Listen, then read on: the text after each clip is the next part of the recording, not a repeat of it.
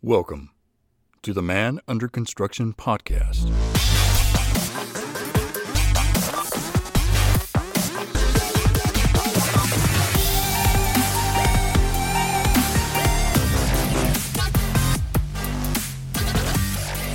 So this is it.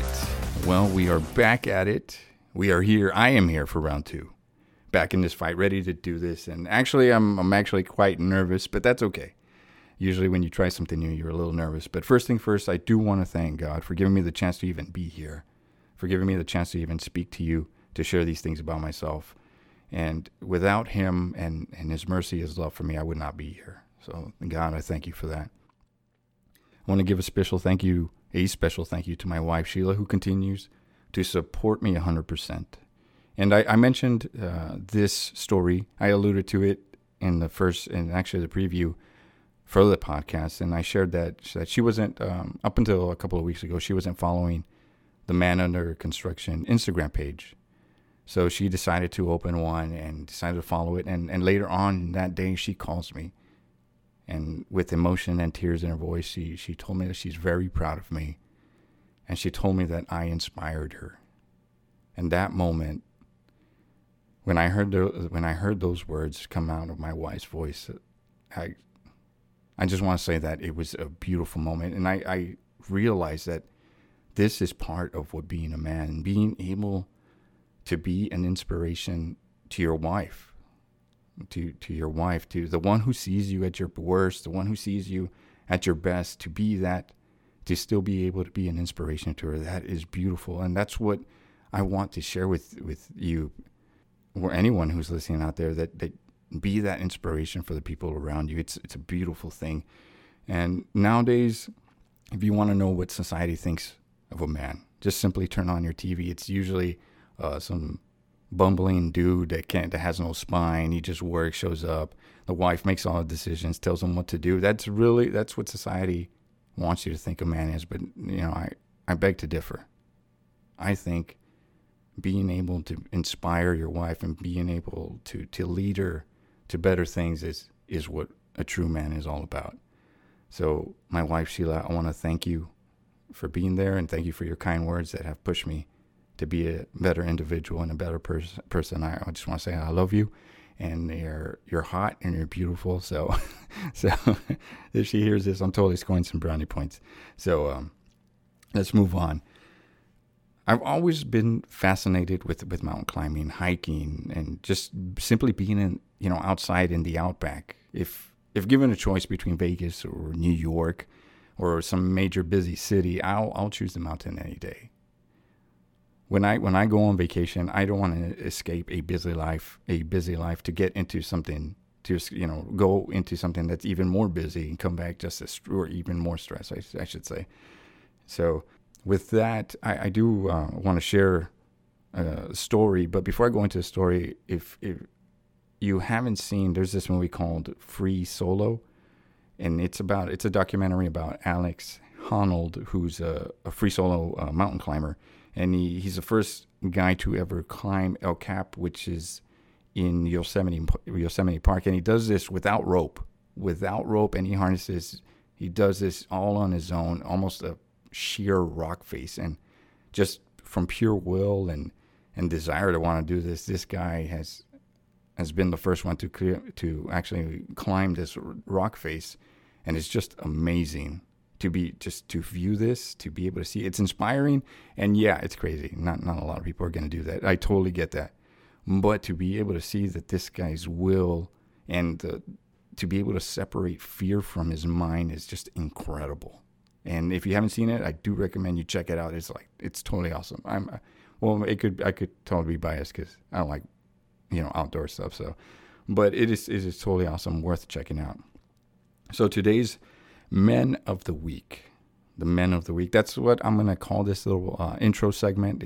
I do want to talk about different men and their incredible stories and share that with people and extract the lessons and learn from them and apply them to our lives.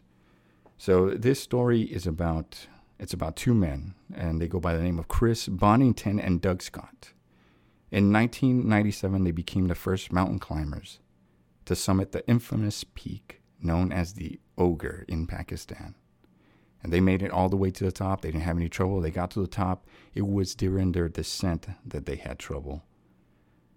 Doug slipped and broke his legs, and Chris slipped up as well and ended up with several broken ribs. And the story goes on to say that Doug crawled for 12 days over rock and snow and ice to make it back down the mountain to try to get help. And he was only able to do that by focusing on one feature at a time. One feature at a time. And that's one thing that I want to convey in these podcasts. You know, I'm injured emotionally. I'm injured mentally. But as we strive to be better men and better individuals, we got to do it one feature at a time. We got to do it one feature in our life at a time. And together we got this. Together we can get to one feature. And then once we get to that one, we can go to another one. So we'll take it one day at a time, and we can do this. I know I want to do this, and we can do this. On the last podcast, I shared a part of my story, how I was left to attempt being a man at around 11 or so, and how adult material slowly burrowed deep within, and how it turned into an inescapable addiction. How it turned into something that ruined my life and ultimately ruined my first marriage. And today, I would like to share the second part of that story, with an emphasis on the emotional and mental aspect of it. And from the title of it, it's called Guilt, Shame, Repeat.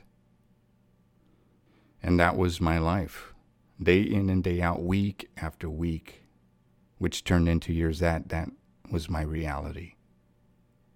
I know that this is mainly for men, but I've had some women reach out to me that if they could actually hear it, but actually, yes, I want them to hear it. They need to know about the things that we're going through to be able to be our helpmates and help us get through some of these things.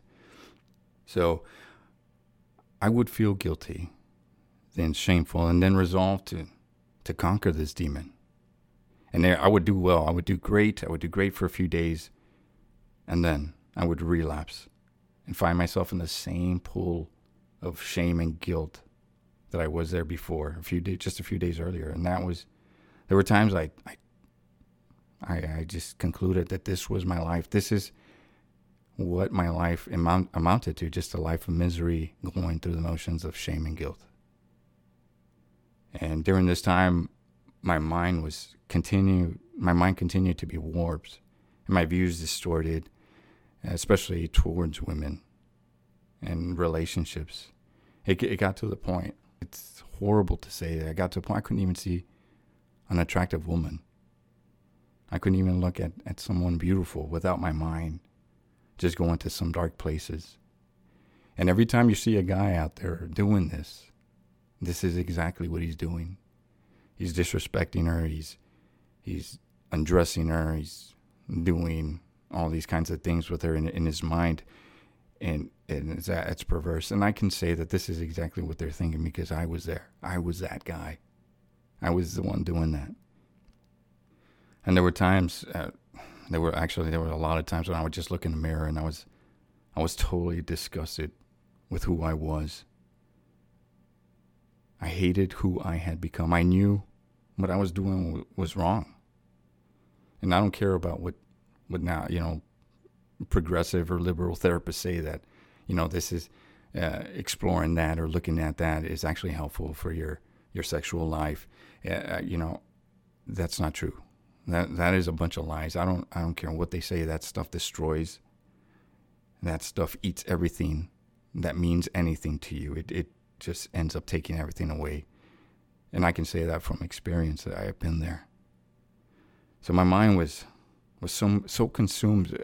During this time, my mind that's all I ever thought about. I just thought about fulfilling my own needs, and I lost time. I lost time that I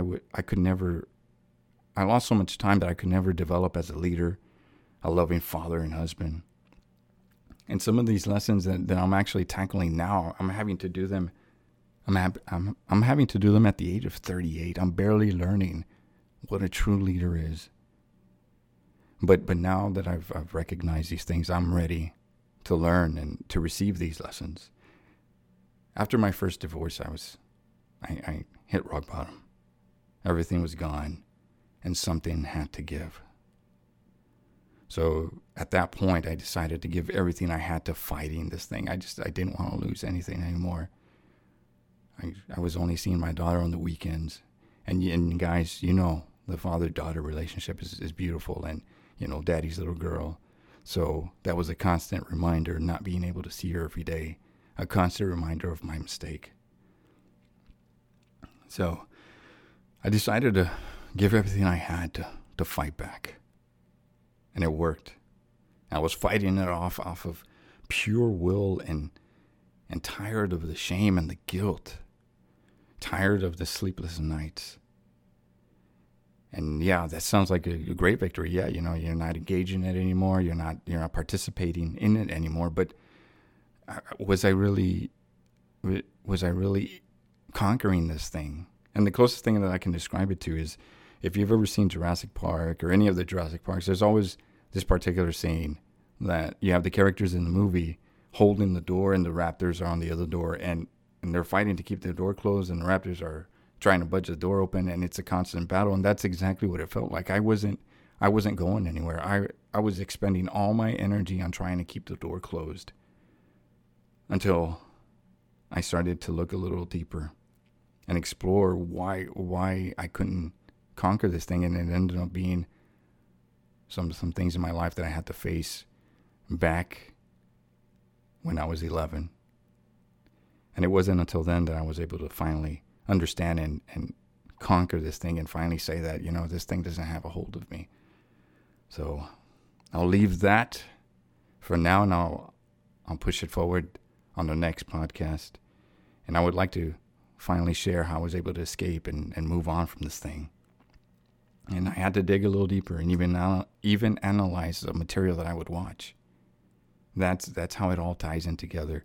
From what you watch, from what you need, from things that happen, from not having a father, it all ties in together. And I want to bring it to a close on the next podcast. So I want to thank you for hearing this part of it out. But now, I don't want to leave on a bad note. We're going to do the Man Code. It's time for the Man Code. Rules that men should follow, but probably won't. Can't say we didn't tell you. So yes, the Man Code of the day. I've gotten such a great response for this. People are laughing at it. No compression pants. I still stand by that. You should not be wearing any compression pants. Unless, there's a disclaimer, unless you're in the Olympics or some professional athlete getting paid tons of money. All right, I get that. I totally get it. But just for recreational clothing for you to go to the gym, that's a big no-no. Let's just go ahead and leave it at that. But today's Man Code is going to be a little more serious. I've been reading a book. It's called The Art of the Gentleman, and it's by Bretton K. McKay. And I came across two little points early on in the chapter that I'd like to share that actually have a big impact. And it's in reference to table manners. I want to say, I'm not trying to be preachy or tell you what to do. I'm guilty of this, but I'm gonna make an effort to improve and try to make these things better. So rule number 1 would be, unless you're expecting a call from your wife that her water has broken, you're about to have a child, keep the phone down, fellas. Put it on silent. Put it away. Focus on what's important right in front of you. Your children, your wife, your girlfriend, if you're dating somebody. How long, how short is your attention span or how disinterested are you in engaging in the person you're having dinner with, that you have to look at your phone? I mean, when you think about it, what kind of signal does that send to my wife? If I'm on my phone, we're finally at dinner, I can spend time with her. I'm on my phone, not talking to her, not looking at her. What kind of signal does that give? So focus on your family and children. Put the phone down for a little bit. I mean, how long is dinner? An hour? Facebook, Instagram, your friends, they can wait an hour. And actually, the more important individuals are sitting right in front of you. So that's the first point. And the second point is also referring to the dinner. Before you're seated at the dinner table, Make sure that your wife is seated first. Make sure that your children are taken care of. They're seated down first. Make sure everything is in order before you take a seat. Be the man. Look after them. And if it's a chair, I have to work on this. If it's a chair, pull out the chair. Make sure that your wife is seated there first. Be old school. Be a stand-up gentleman. We see a lot of guys that just sit down, don't care about what's going on with their wife or their children. Their kids are running all over the place. Be the man, take control of the situation. Make sure that your wife is seated first, your children are taken care of, and then take a seat. And then enjoy yourself a big fat steak and be a man. So that's today's man code. And that's it for this week. And once again, I want to thank you for your love, your support, your encouraging words. And my wife, I thank you. I love you. And I continue to work on new ideas and different ways that I can incorporate guests to share some ideas and share their stories. So be blessed and have an awesome day.